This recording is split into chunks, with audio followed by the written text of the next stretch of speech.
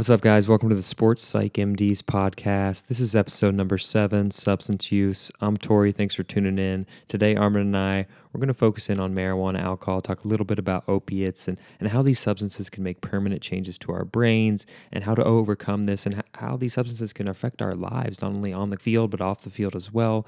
And then we're going to zoom in on Josh Gordon, the stud wide receiver for the New England Patriots right now. He was open and candid about his struggles with substance use in GQ and Uninterrupted interviews he's done.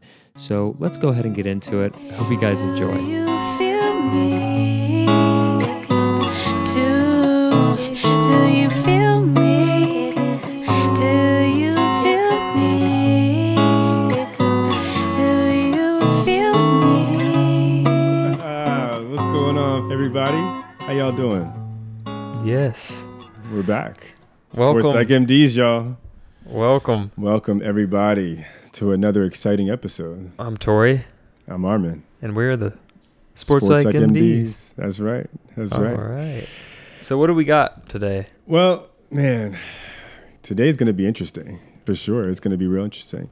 It's a topic we gonna be all can intoxicating. relate to. It's very intoxicating, very withdrawing at times. But we want to talk about drugs and alcohol And all the above. and all of the above. And but primarily, we're going to talk about how it affects athletes.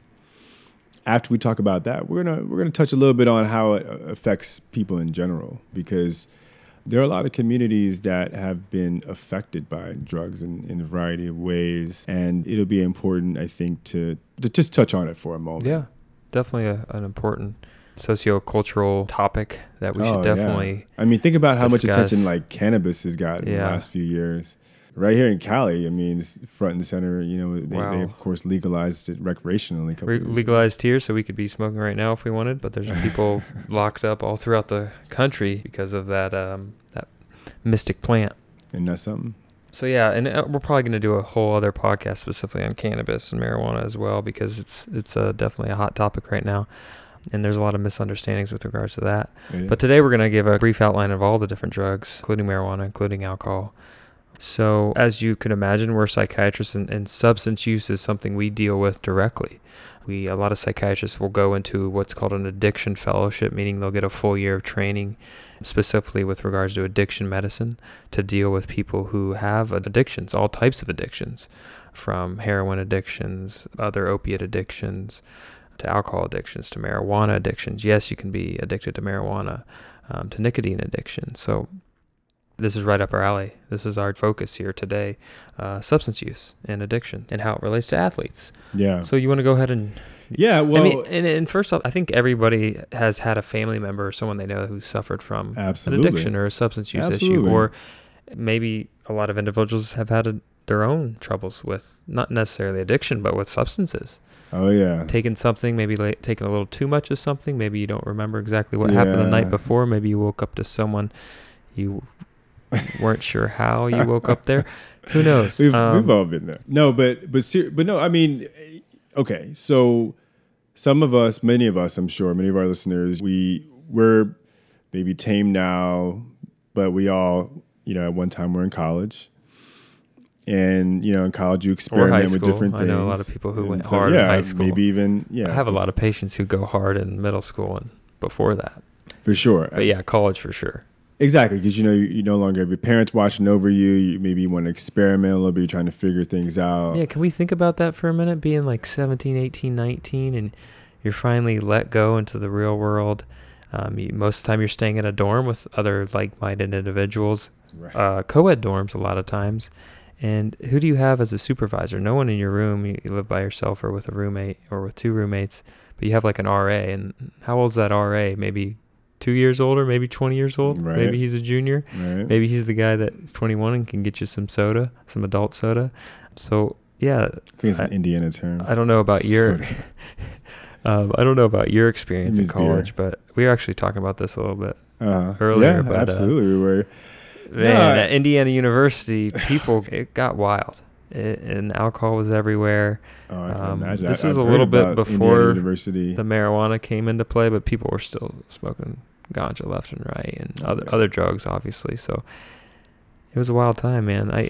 Well, and You've see, had I had similar a experiences. very very different experience in college. I went to a military academy, you know, so I mean, things for us were very regimented. You know, it was a dry campus. I shouldn't say dry You know, campus. IU was a dry campus. That didn't stop well, anyone. you weren't allowed to drink in the dorms, and so for us, we had to find fun off campus. And the first few years there, you're only getting off campus once in a blue moon. To be honest, like you got a weekend pass. You were loving life because they were few and far between.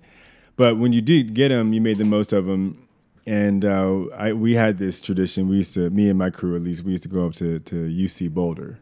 Oh, I've heard Yeah. good things. Oh yeah, no, it's crazy up there. Alcohol rampant. There was alcohol? Oh my god. I mean, I hate to admit this, man. I hate to admit this, but my crew, we used to go to the liquor store, and we started the night. We each got like half fifth of a different type of. Like one of my buddies, it was Jack. The other one, Oh, I you think guys he was got a the Jim fancy Beam. stuff. Jim Beam. Yeah, my other Beam's buddy, I 8 think he star. was a Cuervo guy, and we would just sit in the car and just like take it down. That was how we started the night. Okay. I don't know how we survived. Socially acceptable. Oh, absolutely, but that's Socially encouraged. We had to. I mean, if we wouldn't have fit in otherwise, Mm-hmm. Oh, you know. So I mean, and this is that how liquid it was. courage, man. And that stuff was flowing, and so I recognized from that experience that like, man, college, you know, Is this what it is? It's like, all right. it's like the proving grounds, Yeah. you know, for our bodies. It does kind of put a little bit of this almost weird pressure, although you don't really feel it at the time, to partake. Like you said, you Yeah. felt like you had to join in. And alcohol gives you a euphoric effect. Mm-hmm. And you're kind of doing something a little bit dangerous, and it makes you less inhibited, and it helps with anxiety, at least initially, and you have some fun. But it's weird when you're looking back at IU. We have this week called Little 500, Yeah. where it's one of the biggest sporting events or drinking events in course. college. Right. They made a movie about it called Breaking Away. The Cutters are the famous team. Anyways, literally drinking from Monday to Sunday, and everyone on Right. campus. And you're struggling to go to class. Maybe you don't go to class, but you're drinking every single night. But at the same time, you're like, wow, that wasn't the smartest thing in the world. Not at all. Not at all. And, you know, the numbers suggest that, believe it or not, college athletes are probably using these things or abusing these things Oh, yeah. at a rate that's pretty much similar to everybody else on campus. Especially at going back to IU, we'd see the basketball players, the football players, although the basketball players are more recognizable in the bars, and Yeah. they were just getting hammered just like everyone else. Oh, yeah. So, yeah, we have these numbers here about student athlete use. Mm-hmm. There was a survey they did. We talked about it in the inaugural episode. 23,000 student athletes across 3 divisions of the NCAA. Essentially, they It's use a big study. substances at the same rates as non-athletes. So we have alcohol use 80%. I mean, so it's not just Armin and I, you know? Not at all. That's like 4 out of every 5 people. Yeah, run mind you, into. you don't turn 21 until like junior, senior year. junior, So senior. cigarette use a little over 10%, which is actually a little less in athletes compared to the general population, which is closer to 20%.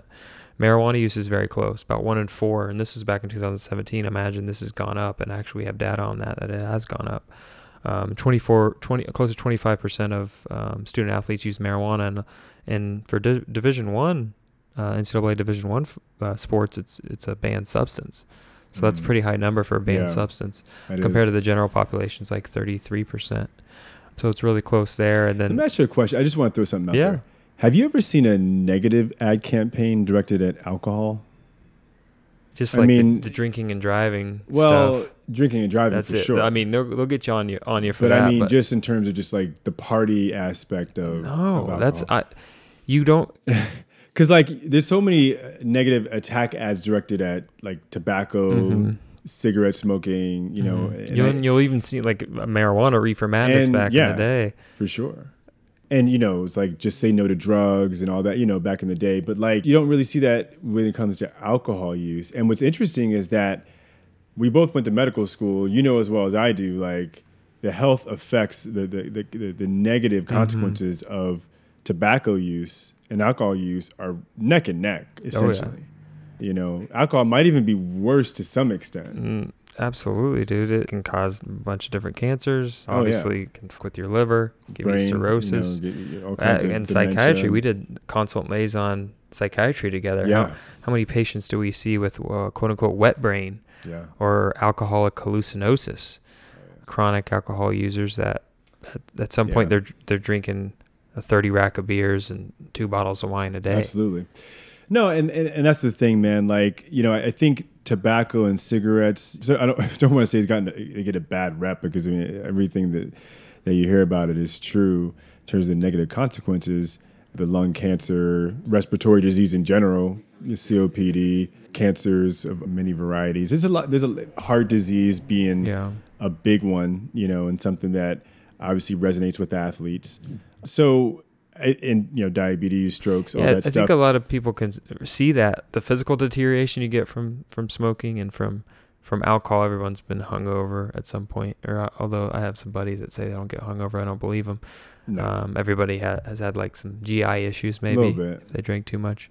But I don't think a lot of people realize sometimes the GI means gastrointestinal for stomach anybody. issues. Yeah, I'm curious. But I don't think as many people realize the mental effect that even cigarette smoking, nicotine can have on you, and that alcohol can have on you with regards to flushing in and out of your system. Real quick with regards to alcohol, it does have effects on your sleep. A lot of people use it as a nightcap. Oh, yeah. We had so many patients at the VA who would say, the only way I can sleep is if I drink alcohol at night. Right. And it's true. It allows you to pass out. You can fall asleep quicker with alcohol, but it's not good. It ends up decreasing your REM sleep, which is that kind of restorative sleep that you have.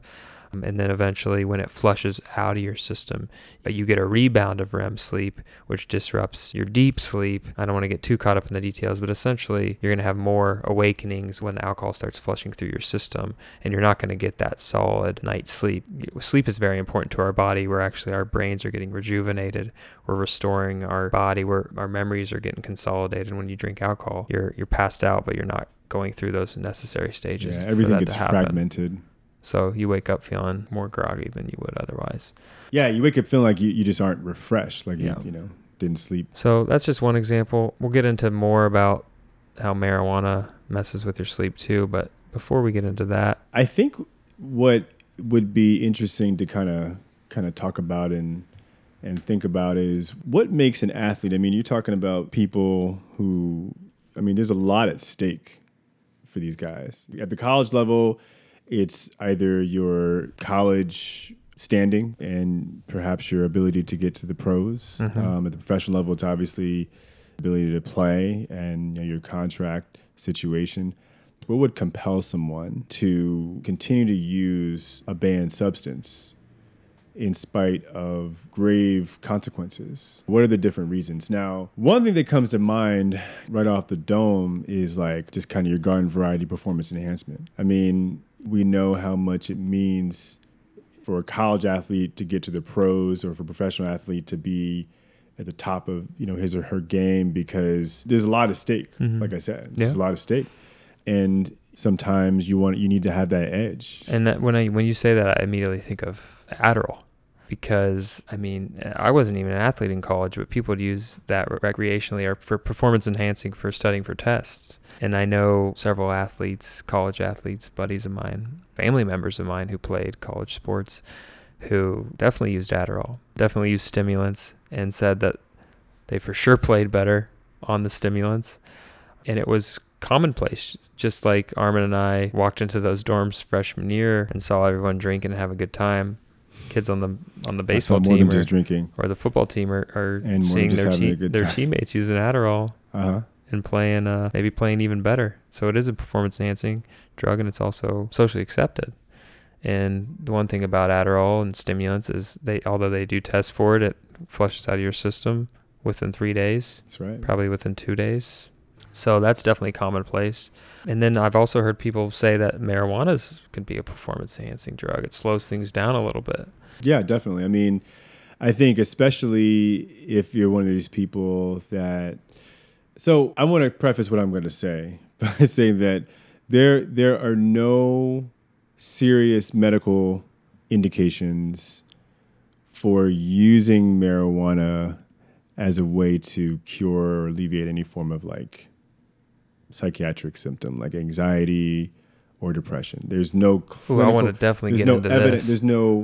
There's no evidence to support such findings. Now they are looking at go ahead. CBD, yes, as a modulator of anandamide, which people call the bliss molecule. I was just looking this up recently. Okay. This is supposed to help with motivation and cognition. Now, CBD is one of two cannabis receptors. Mm-hmm. And it's actually the non-psychoactive component. Right. So THC is the psychoactive component. And CBD is the one that's already been FDA approved to treat a specific seizure disorder in children. That's right. It's called Lennox-Gastaut syndrome.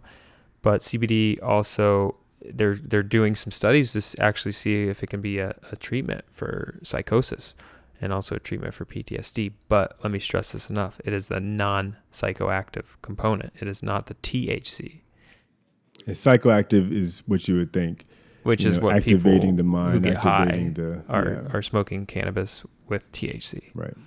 CBD is like the creams that people like to put on their joints, or stuff like that you the get droplets dogs. they put underneath their tongues. It's been marketed for use for sleep, for migraines, and more importantly, for pain control, due to its analgesic and anti-inflammatory properties.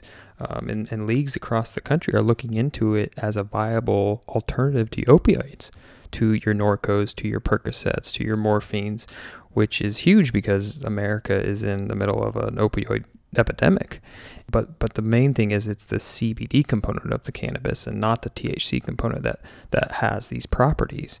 In that same light, though, a lot of individuals do say that the CBD is a lot more effective when it used in combination with the THC.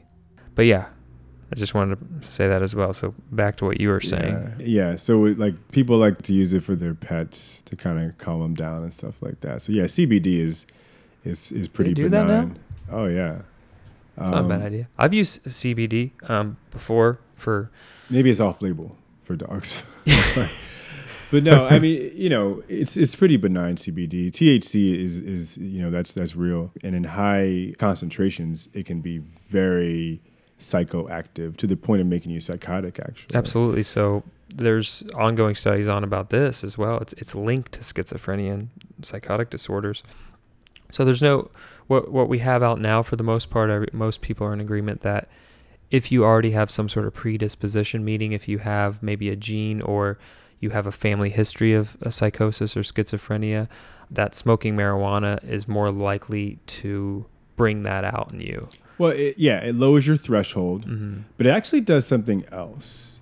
So it actually reduces the time of onset. So if you would have acquired the illness, say, in your early 20s, 22, 23, you may start having symptoms much earlier in life. That's 17. the key word you may, because people, you can't really tell, right? Because you don't know, in the absence of marijuana, would this person have these same symptoms?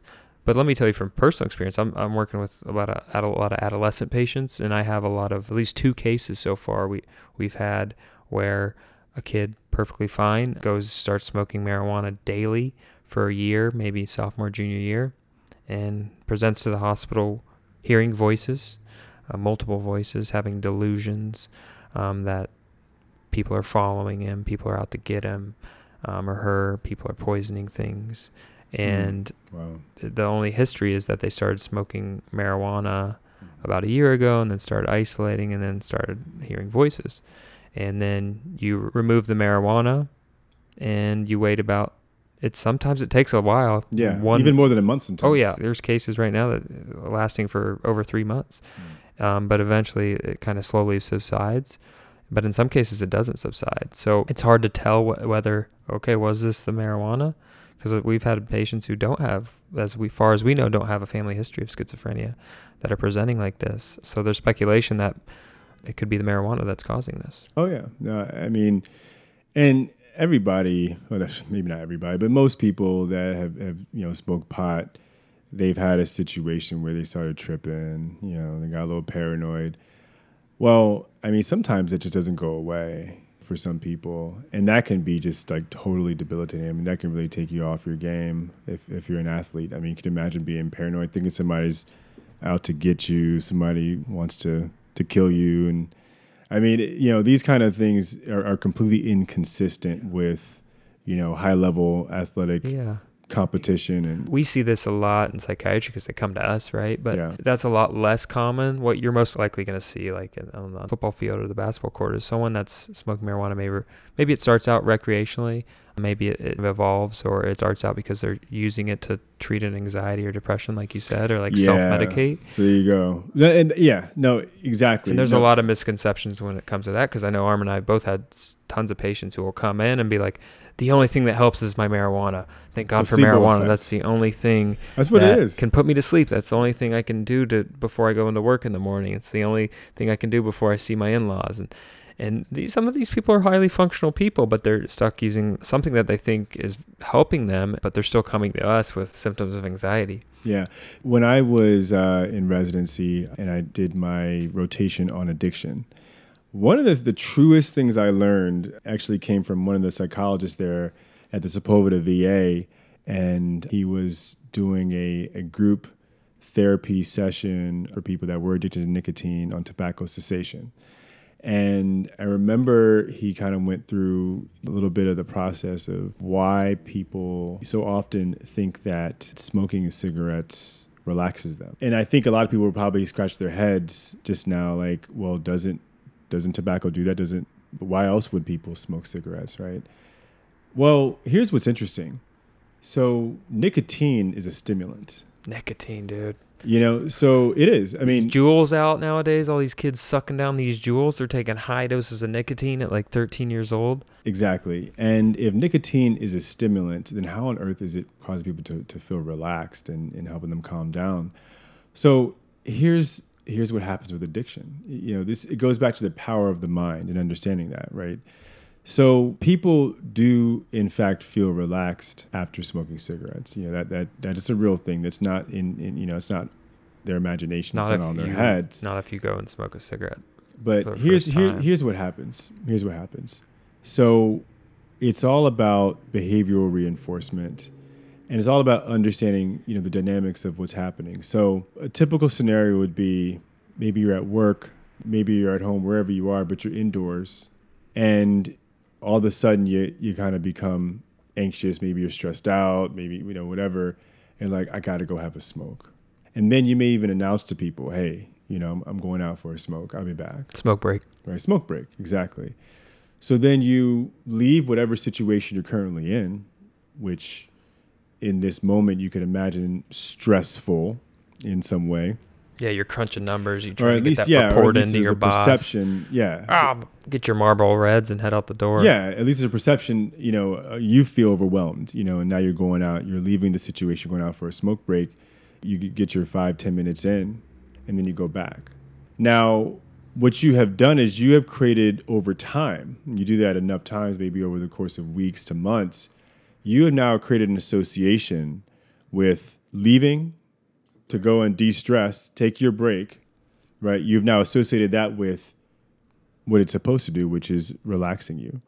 But because every time you go and do that, you happen to be smoking a cigarette, you link the relaxation to the cigarette, when in fact the relaxation is just the taking a break. Yeah. That behavior itself. Conditioning at its finest. It's a conditioning, yeah. So that's a misnomer. It's a total misnomer that the cigarette is enabling you to feel relaxed. I love this. Let me take this to the next level. Go ahead. So nicotine withdrawal. So you get addicted to nicotine over time, right? So nicotine, it hits you right away within 20 seconds, and the half-life of nicotine is about 2 hours. So you're going to feel at least half of the nicotine still in your system at 2 hours. That's what half-life means. But you're going to feel that max effect for about an hour or so. Anyways, what that means is after those 2 hours, you're going to start going through a little bit of withdrawal. Maybe not after 2 hours, but you're going to go through withdrawal at some point. What happens when you go through a nicotine withdrawal? You start to get a little irritable, a little anxious. You have difficulty concentrating, maybe a little bit of restlessness. This will get worse and worse the longer you go. So then what happens when you go back on your smoke break? Maybe the fact that you needed a smoke break and you're getting so anxious at your desk is because you're going through a little bit of a withdrawal from the nicotine. That's right. And then you go out on that smoke break and you smoke the nicotine. So you're actually just treating the withdrawal. Your irritability or anxiety is not getting better, actually. You're just getting back to your baseline with the nicotine. So you're kind of almost chasing your tail in a way. That's right. The nicotine, the tobacco, the cigarette is causing the anxiety and the irritability. And then you have to use the nicotine, the tobacco, the cigarette to treat it. And that's So this is that cycle. And the same thing happens with marijuana. The same thing happens with alcohol. That's why people are shaky and hungover in the morning, and you can have a seizure, and that's why they drink more alcohol and they feel better. That's how alcoholics become alcoholics. That's right. And marijuana is the same thing. A lot of people think you can't get addicted to marijuana, but marijuana will put you on that roller coaster ride of emotions. It'll initially help with anxiety, but then your brain goes through changes, and that's the kind of tolerance and addiction process. Mm-hmm. Yeah, and just, as a quick aside, tolerance just means that basically you got to consume more to get the same type of high. That's all tolerance means. If you realize that, like, before you could do like just one blunt, and that could get you feeling to the moon. And but now all of a sudden you kind of have to like maybe two. Yeah. Or even more That's tolerance. relatable, you come into freshman year of college and 2 beers could put you on the floor, and then by senior year you're drinking 2 dozen. Exactly. In a sitting. So tolerance is a real thing, and tolerance means your body's gone through changes. These substances are making changes to your body and to your brain, and specifically they're making permanent changes when your brain's still developing. So you really have to be careful when you're in your adolescence, essentially before you're age 25, because your brain is still developing until you're about 25 years old. Yeah, specifically that frontal lobe. And we talked about this a little bit before, but the reward system part of your brain, what's called the limbic system, that's developed first. So those reward pathways are already firing. You're getting that dopamine reward every time you take a puff of a cigarette or a hit of a blunt or chug a beer. So you're ready to go. I want more and more. But the frontal lobe, the part of your brain that controls your impulses, your decision making, your higher learning functioning. Yeah. That's where the voluntary control mechanism of the body is. That's not developed fully until you're 25. So you're almost biologically set up for failure. And that's why the leading cause of deaths in people under the age of 25 is accidents, followed by suicide. So you're kind of set up for failure, and it's helpful. It would have been helpful to kind of learn about that as a kid, I think. Yeah. Although my frontal lobe wasn't fully developed, so I don't know how much I would have been able to take in. But the problem is the marijuana and the alcohol make permanent changes to your frontal lobe. They affect what's called pruning, essentially affect the way your brain develops. And actually studies are coming out now that both marijuana daily use and alcohol binge drinking can decrease your IQ potential. Wow. And affect your long-term memory. And that pretty much is like, it really leads to a much lower quality of life than you could have had. And then it always becomes about what could have been. And that's one thing that no one ever wants to have that conversation. And people how do we know this? Like this correlates to actual like imaging on like MRI or brain imaging. It decreases the actual size of your hippocampus, which that's the part of your brain that's memory and transitioning from short-term to long-term memory. Yeah. And then also decreases the size of your amygdala, which helps control your emotions. That's right. So a lot of times, and there's several studies, you smoke marijuana, it affects your emotional control center, which in turn makes you more susceptible to anxiety in the future. So you kind of set yourself back with daily chronic drug use or substance use. We can't succinctly say, like, is there a specific amount you'd be safe with drinking or smoking? We do know binge drinking, more than 4 or 5 drinks in one sitting, is absolutely detrimental to your mental and physical health. And we do know that daily marijuana use can be detrimental to your mental and physical health. Absolutely. But as far as that, everyone's unique and different and has different levels of tolerances. Everyone had a buddy in college that never drank before, but for some reason could put down like a half gallon or a pint, and it seemed like he was okay. So yeah. Now I had a Russian friend that was like that. Oh, right. I think you knew the Russian guy. Yeah. Oh, I know him well. Yeah. He's shaped like a pillow. But no, so yeah, I mean, college athletes, they're going to be guys that are using excessive amounts of these things because they truly have an addiction disorder, and addiction disorder kind of comes in two primary varieties. Like you have those that are just kind of genetically predisposed, and these are the people that they really just probably just need to cut that substance out of completely out of their lives. Abstinence is kind of the only way. It's like what we were talking about before. Their brains are almost primed and ready to go. That dopamine, that reward system's a little bit more it's hyperactive, hyper responsive, hypersensitive for sure. So the abstinence is probably the only realistic way those people are gonna be able to kind of have a normal relationship with substances, so to speak. It just has to be abstinence. What we're trying to preach overall is moderation. Well, moderation. But moderation, definitely for, I would say, like your general typical college athlete, which is like, most of these guys I think are not necessarily predisposed to having addiction, but they're, at least genetically speaking, but environmentally speaking, they are, because of the college environment. The high pressures college environment. Yeah. I think you're right. I think that's where a psychiatrist can come in, mental health expert can come in and kind of get that family history, get that childhood history, and kind of get a personality, temperament, figure out exactly, all right, is this kid, this college kid, primed for an addiction disorder? Or what are the things we have to look out for? And if so, we got to get him help. We got to get him, if they've already kind of gotten to a point where they're getting in trouble or have some sort of decline as a result of excessive use of substances, and there's a family history, let's get him rehab. Let's get him some help quickly.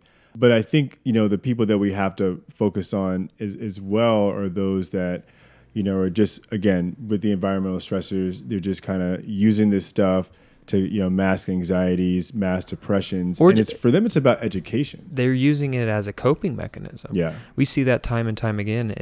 Life is stressful, and life is even more stressful for a college athlete. That's right. I mean, certain things can be good about it, but also you're under time constraints. So you have to have coping skills. Everyone needs to have things they do to cope with day-to-day stressors. Some people may play video games. Some people may eat a cheeseburger.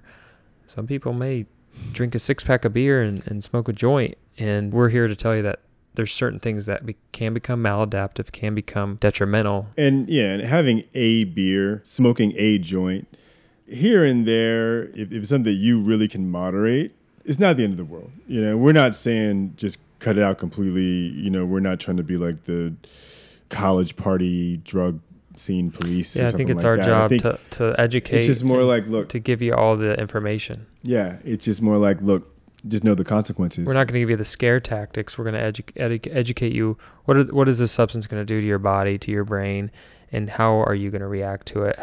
How's your history and your family's history and your genetics? How does it mix with things? Yeah, absolutely. Because here's what happened. The habits you develop in college, for those that are fortunate enough to make it to the pros, they will follow you. I think we have a good example of that. We have a great example of that. And so in college, the stakes, they're high, but they become a lot higher when you're looking at a $10 million contract. When that kind of money's on the line, and the lifestyle and the prospects that come along with it, it's a whole different ball of wax. Yeah, and I think it's important to just note that I'm sure there's people out there listening that if substances didn't get in the way, they could have made it to the pros and they could have great careers. But let's bring up an athlete that, despite struggling with something from a very young age, was able to kind of get by on maybe talent, maybe skill. So should we talk about Josh Gordon? Why not? So Josh Gordon, he's been in the news. He was in the news a lot over the past few years. Monster receiver.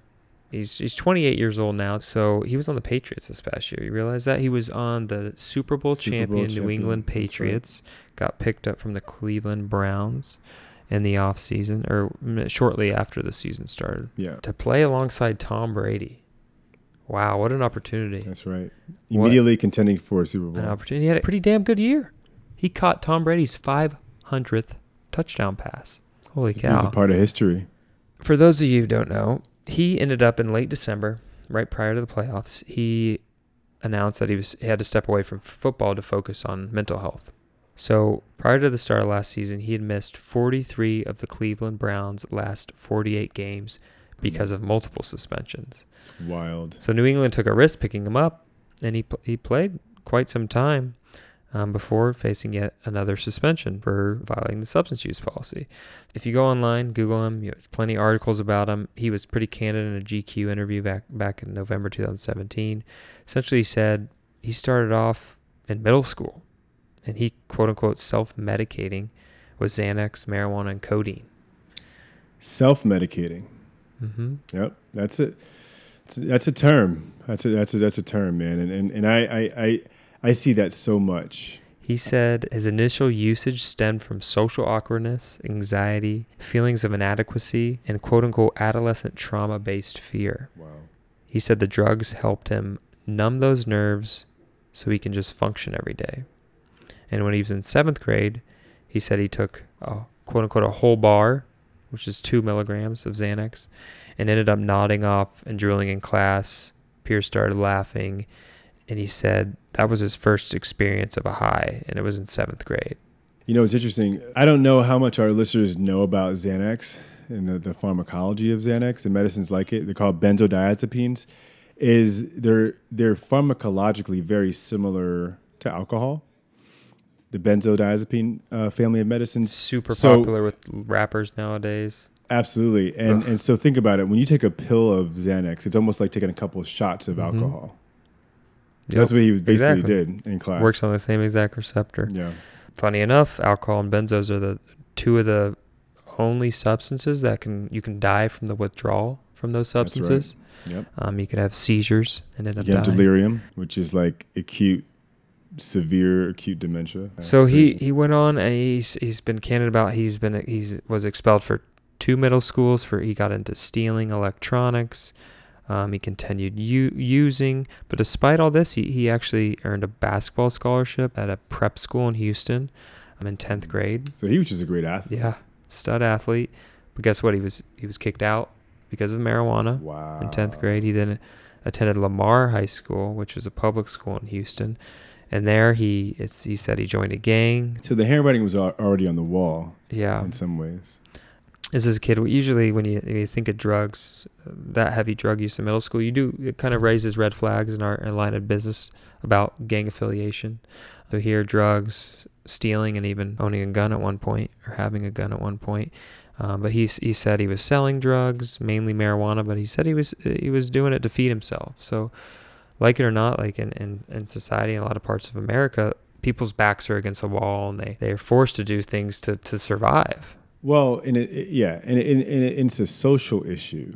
I mean, we're talking about it in the context of it being kind of a medical issue, biological or physiological issue, and, kind of a financial / economic issue, which are all very relevant and very important. But, it's also very much a social issue because we're talking about these environmental influences. Yeah. It's kind of like that biopsychosocial formulation I think we talked about before. Yeah. I don't know his family history, but I'm assuming that maybe there's some sort of biological predisposition to addiction possibly there. Yeah. Maybe some intergenerational trauma. Maybe. There. He mentioned something about trauma-based fear. So as a young kid, maybe he had to overcome some trauma as well. So that makes some changes in your brain, allows you to be a little bit more impulsive, which may cause you to be more quick to drink alcohol or to smoke marijuana. And then you're smoking the alcohol, drinking the marijuana at a young age, making further changes to your brain. Once again, ramping up that reward system that wants more dopamine, wants more drugs. He's starting at such a young age, and that's like priming him down the line for more and more issues. It is. And that's all speculation. But, and what you're about to go into, what you've already said and revealed to me and to our audience is that it looks like what we know for sure is that he had an environment and therefore a set of social circumstances that was definitely reinforcing this addiction behavior. I mean, talking about gang affiliation, he's being exposed to drugs all the time. He's being expected to sell drugs. Yeah. And he needs to sell drugs to make money to survive. So he's in the game. Yep. He's caught up. 7th grade is when it started. It's tough to kind of stop that cycle when it starts. So he said he kind of went into starting using alcohol a lot more, along with hydrocodone, continued to use Xanax, saying he would do, even before football games, he said he would start to chug Mad Dog 2020, saying here that he wanted to gauge whether he could play drunk. This is as a junior in high school. Using became the norm, and at that point he felt like he was already on a path to play professional sports. He ended up going to Baylor University, which is a major Division I program in the Big 12. So at that time he had to stay in the state of Texas because he was on probation. So he did had some run-ins with the law at that point. It looks like he was arrested his sophomore year. Police found him and a teammate asleep in a parked car in the drive-thru at Taco Bell at 2 a.m. Okay. I don't know. I shouldn't laugh, but I mean, I've been through the Taco Bell drive-thru. Must have been a tough day of practice. Many times. Yeah, they must have been tired from practice. But the officers 2 found days, maybe? multiple bags of marijuana in the car. Oh, got it. So they were charged with marijuana possession. He got suspended, but he ended up playing, I think it says here, 13 games the next season, had a great year. The next year he's all set, I think, to play with Robert Griffin, the third, who ended up winning the Heisman. But he actually ended up getting suspended again and having to transfer. But before that happened, he actually told Uninterrupted. In October 2017, he told someone from Interrupted that a coach at Baylor helped him cheat during tests. They actually gave him like bottles of detox to cheat the drug tests. We all know big time Division I football.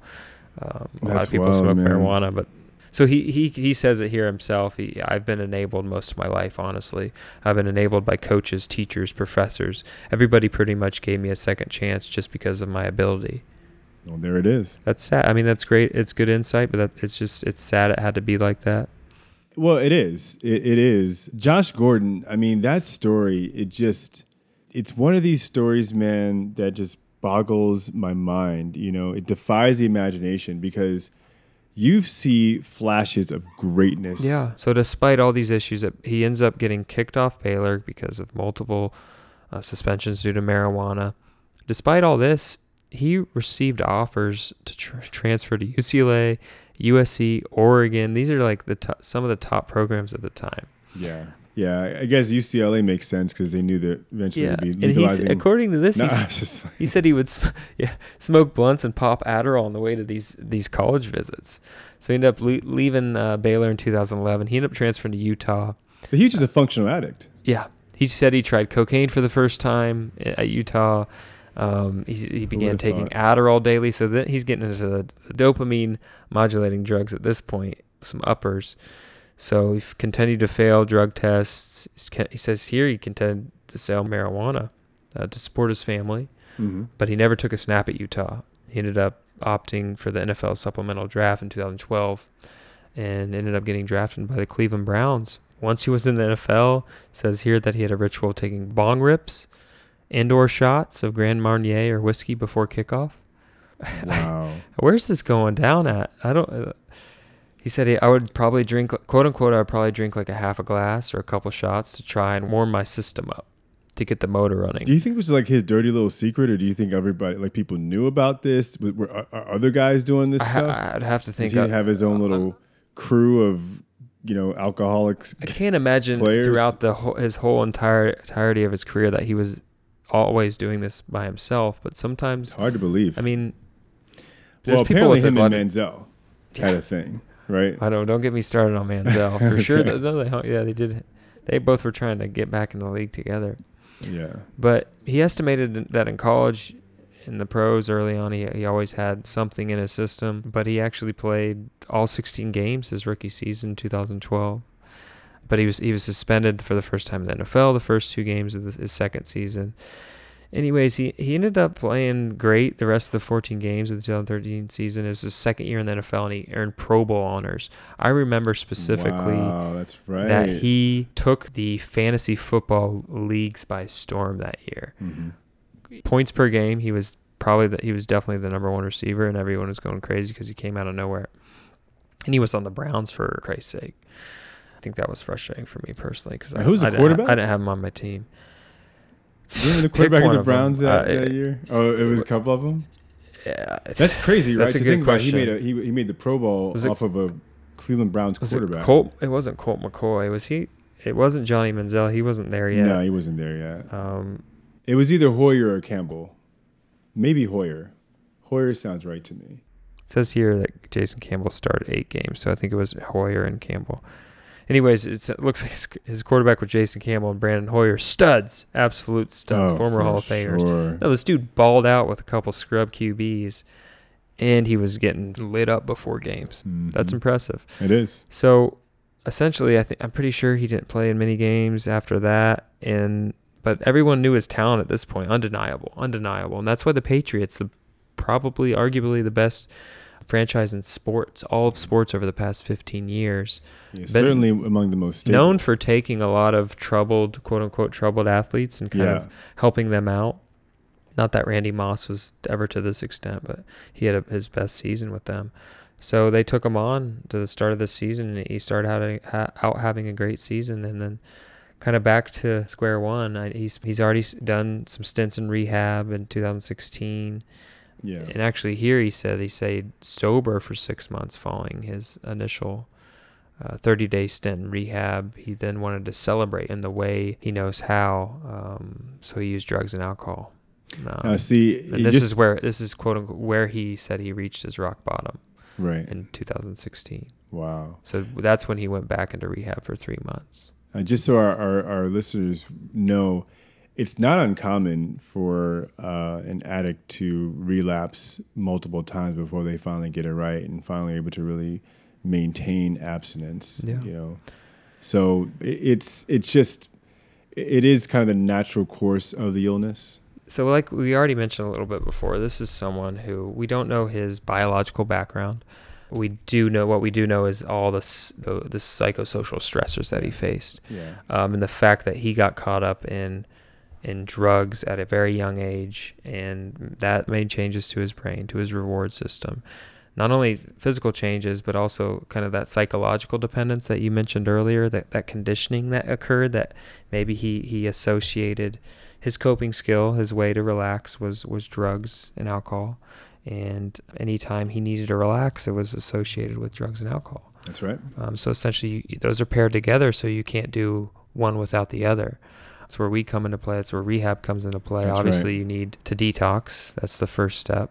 Yeah, and so detox is a medical procedure. It's a medically managed tapering procedure that enables the safe withdrawal of the drug from the body. It tries to mitigate the side effects of the withdrawal process and monitor for any kind of complications. Yeah, so for him, we're looking at if he is alcohol and Xanax are two things he's using consistently daily, you can't just go cold turkey off those. No. So no, sir. you actually use benzodiazepines to taper off of alcohol, essentially using medications prescribed by psychiatrists to slowly taper off of the alcohol and the benzos, so he can eventually go off those completely and avoid withdrawal at the same time. Mm-hmm. So then he's detoxed from those. And if he was ever, I don't think at this point, it never said he was using heroin, but for something like heroin, that's a really extremely painful withdrawal. You're not going to die from that withdrawal. They say you feel like shit. You can go cold turkey on that, but it's ruthless. And a lot of times that's why there's methadone clinics. That's why there's what's called Suboxone. Essentially, these are long-acting opiates. What heroin is, can be on these long-term and slowly over time get tapered off of them. But that isn't connected to his case at all. Marijuana, obviously, something that you can get off of. You're going to go through some withdrawals. You may feel a little bit more anxious, a little bit more irritable, have difficulty sleeping, have a decrease in appetite, pretty much the opposite feelings of what you get when you initially smoke. Mm-hmm. But I think the more important thing for him is that what is he going to have to replace these coping mechanisms? Yeah, so detox is just step one. His dopamine, the reward chemical, yeah, that's depleted now. Right.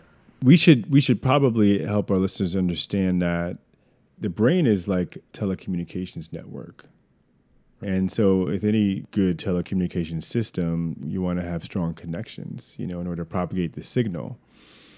And you've really disrupted the network, the connections in between the networks when you've exposed your body that in that kind of way to these these chemicals at these super high doses at inappropriate levels for inappropriate periods of time. And you don't just bounce back like that. You know, it takes time for the brain to kind of rewire, reconfigure itself to kind of restore a natural flow in terms of that communication highway, that those various pathways. And easier said than done. Yeah, but thankfully, like you said, sometimes it just takes time to get things reset because our brains are resilient. They are. Although you can make some permanent changes to your brain with substance, specifically if you use them before the age of 25, it could bounce back. Maybe not to the optimal functioning it could have been before, but it can bounce back with a time of sobriety. So that's the hardest part, is staying sober. And in certain cases, it gets to the point where you may need some sort of substitute, some sort of medication management to kind of keep you on the straight and narrow, especially if you were initially using the marijuana or the alcohol to treat an underlying depression or anxiety. We can treat depression and anxiety with something that's not addictive, that will help kind of restore the serotonin, the dopamine in your brain and help your brain recover. Also, why rehab is necessary is because you need to eliminate distractions, right? Right. Since a lot of this is, like you mentioned, like social stressors, environmental. That's right. You have to take them out of that environment. Since he mentioned here that so many people enabled him throughout the time. So you got to kind of eliminate the enablers. So applause to him that he stepped away from sport to get away from that, because there's an association there. Hopefully getting away, unfortunately, from any negative influences from his past. Mm-hmm. Getting them in a kind of a structured environment can be important and helpful for individuals. No, it's absolutely essential. I mean, it's essential because you think about it. I mean, what we touched on earlier, and now we're kind of coming back to, is a lot of addiction is behavioral. It's behavioral based on associations. Yep. Based on.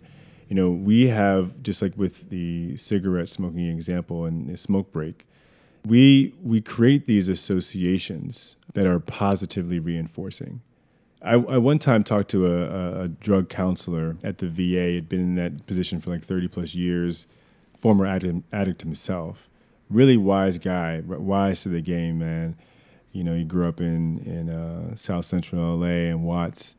And he was like, man, look, addicts become addicts because there's something about the drugs that they like. Like, no one becomes an addict because they don't like something. So he was like, most people that are, alcoholics, that are drug addicts, they love the way it makes them feel. There's something that keeps them coming back. Yep. And it's a positively reinforcing mechanism there. And so when you have something that strong in terms of a force that's drawing you to something, you have to separate those two things somehow. You have to take that person out of that environment and away from those influences that are driving that reinforcement, and creating those positive associations, whether it's social acceptance, easy access to... Right, but in terms of the things that people crave, a lot of times it's social acceptance. Gang affiliation is often about just finding a way into, having a family, a home away from home when you come from a broken home, or it's alleviation of anxiety. Yeah. And so there's a complicated emotions, avoiding something. Right. Not only is it about getting your body off of the drug, which is that physical dependence, which is the detox phase, but it's also getting your mind off of the drug, the mental dependence, which is that kind of maintenance phase, the rehab, the residential rehab, where you're committing to being in a new environment with different people and different ideas, different information. You're in therapy, you're learning new things, you are priming your mind to create new associations. You're creating a new support system, new tribe of like-minded individuals all trying to overcome the same issues or similar issues. And I think being an athlete sometimes could be protective, because I know a lot of times we talked about the kind of brain changes and your brain needs dopamine, serotonin. Exercise can help replace that. A lot of times, I know Armin and I, we go to the gym, we go play catch with the football. You feel good afterwards. Your endorphins are pumped up a little bit. So it's kind of a natural high, if you will. So athletes, in a sense, can be protected of that if they're able to transition their focus strictly into the sport. But at the same time, like you said, with those associations, if you are associating playing football with having a beer beforehand, or smoking a joint beforehand, or smoking marijuana after you win a big game, you got to somehow disconnect from those associations. And absolutely, man. And then after rehab, in like a more like residential or inpatient setting, a hospitalized kind of setting, the next phase is really kind of probably the most critical phase, and that's when you go back into the environment, because eventually you can't shield yourself from reality. No. You're going to go back in that locker room, and maybe you win the pennant, or you win the Super Bowl, and there's champagne everywhere, and people are smoking cigars. Why not? Time to let loose, and you've been 2 years sober, and you forget what it's like a little bit. You think you have good control over these past 2 years. You think you have good control, and then it always comes back to that. Man, I can do just one, can I? I can have just one drink. And I think there's misperceptions, misconceptions about, all these people are like mentally weak. Just have a beer with me and get over it. Yeah. That beer. We're celebrating. We're partying, man. Come on. That beer has a totally different effect on that person than it does you. Their brain's wired differently. Their emotions are wired differently. They've gone through different experiences. So you got to cut these people slack, because it is a mental illness. It is an illness. Yeah. And it's a treatable illness. True addiction is absolutely, it's a terrible illness. And it's taken down many. Talk about stigma, man. That's why we're here. And there's obviously huge stigma in mental illness, and there's a huge stigma with regards to addiction. That's right. I think we can get people on board with mental illness, but it might be hard to get people on board with addiction. I just want to touch on this one. We talk about addiction, and that what's interesting about addiction treatment is that the most effective treatment for addiction historically is actually 12-step facilitation. Yeah. It's not done the studies. medicine. I mean, although medicine's, of course, for the detox phase, probably the most important thing. But in terms of preventing relapse, comparing to naltrexone and compared to medicines, things. Compared to all these different types of therapies and group therapy, but 12-step facilitation, the 12-step programs, Alcoholics Anonymous, Narcotics Anonymous, these programs are very, very effective when compared to all the other types of treatments. And I actually have come to realize, just kind of looking into some of these programs and trying to understand what they're about, I think what makes the 12-step facilitation such a unique experience is that it really is, at least in part, a spiritual treatment, a spiritual awakening. Mm-hmm. And I realize that for the true addicts out there, that's what really has to happen in order to beat addiction. Yeah. Because you have to kind of submit to a higher power. Exactly. Something I even don't know from what within. step that is, but it's that in higher there. Power, whatever you think that higher power is, you don't have to have a belief in God. It's just a higher power to relinquish control, like you said. To relinquish control. And I think along with that aspect, it's the tribalism, the sense of a community. Right. I think that, for me, I'm looking at that as the number one factor for them getting better, to be around other people, to being around that new environment, that new supporting environment where everyone kind of has each other's backs. And there's a sense of community, a sense of understanding that everyone has had similar experiences. And that's powerful. That's powerful. I think we can all agree across all walks of life, a good, strong sense of family, community is going to be protective for just about any mental illness, I would say even physical illnesses, any issue throughout life. Oh, absolutely, man.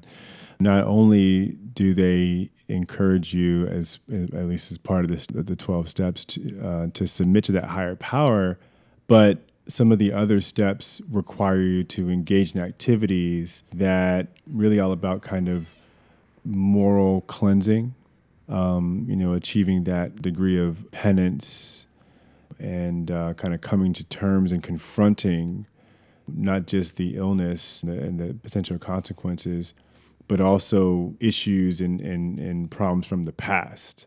They make you go back. They say They a ask lot you to of go right back your and wrongs. right your wrongs. I've heard that from a lot of clients and people I know. That's one of the hardest steps. It's tough. It's Yeah. tough, but it really causes you to kind of, again, to have that spiritual journey. Get rid of that kind of guilt and shame Yeah. that kind of eats you away. That's right. And I think that's so important. And not just for hardcore addiction, man, but for really any problem. And I think a lot of times with mental illness in general, people can look back and say that maybe because of some sort of mood swings or, some sort of irritability because they're just not feeling good about themselves or feeling good about things, they may have hurt someone else, hurt themselves. And so I think irrespective of the type of mental illness that you have, but certainly for addiction, I mean, many addicts can think of times when they got drunk or they got high and they said something they didn't mean or did something they shouldn't have done, and you do oftentimes you get a reputation, or you have things again that are kind of stains on the record that you want to confront, you want to be open about, you want to be honest about, and you want to challenge head on and challenge yourself to be better. And that's one thing that I think is so important, not just for beating the addiction, but just for becoming better people in general. And that's one of the challenges of being a professional athlete, and making that leap from college to the pros is, can you be a man, a real man? Can you be a real woman? And can you stare competition down in the face of adversity and say, hey, I'm going to put team first. I'm going to put the mission first over myself. All of these kind of lessons, they do flow into competition. At the end of the day, I think greatness is just as much about integrity and being true to the game as it is about anything else, in terms of your skill. And beating addiction certainly is going to require a lot of that. Yeah. I want to leave you guys with one more thing. I think if anything, with regards to addiction, I think we can all show a little bit more empathy when it comes to those suffering with addiction. I know it's extremely difficult, and you think that some of these decisions are made volitionally, but like we kind of outlined with this story, is some of this stuff starts at a very young age when your brain's very susceptible, and the use causes your brain to be even more susceptible, and it starts this cycle, this vicious cycle that results in mental illness, and it snowballs from there. Here's where we can leave things. The Josh Gordon story, man, it's such a compelling story because here you have a young black man, so gifted. He's been blessed with these God-given abilities that are just so impressive that people are willing to pay to just watch him perform. And to watch somebody with that level of skill to kind of just throw it all away because he can't escape his past, and those demons from his past, it's so tragic. It's tough to say throw it away because it's almost like he's not in control. And that's what addiction is. Right. And despite his struggle with obvious addiction since the 7th grade, he's had a better professional football career, than 99.9% of people. Right. Like, he made a Pro Bowl. He had one of the best years a receiver could have playing for the Cleveland Browns. That's right. And he just recently got picked up by the Patriots, one of the best franchises in sports, and literally has been struggling with addiction the entire time, and not just addiction to a single substance, multiple substances. Yeah, what could have been? I mean, what can be? What can still be? I mean, he did just tweet May 14th, 2019. He tweeted, "Blessed with so much, I couldn't ask for more. Life just keeps getting better. Wow. #winning, #God is great." See, so he's turned things around. So that's not a bad sign. Yeah, but this fight never ends. No, it doesn't end. And let me ask you this: should he even worry about continuing to play professional football? Is that in his best interest at this point? It's an important question. All right. I don't know. Thanks for having this conversation with me, Armin, and that was fun. So let's end the stigma. Let's continue the conversation. Do you feel me?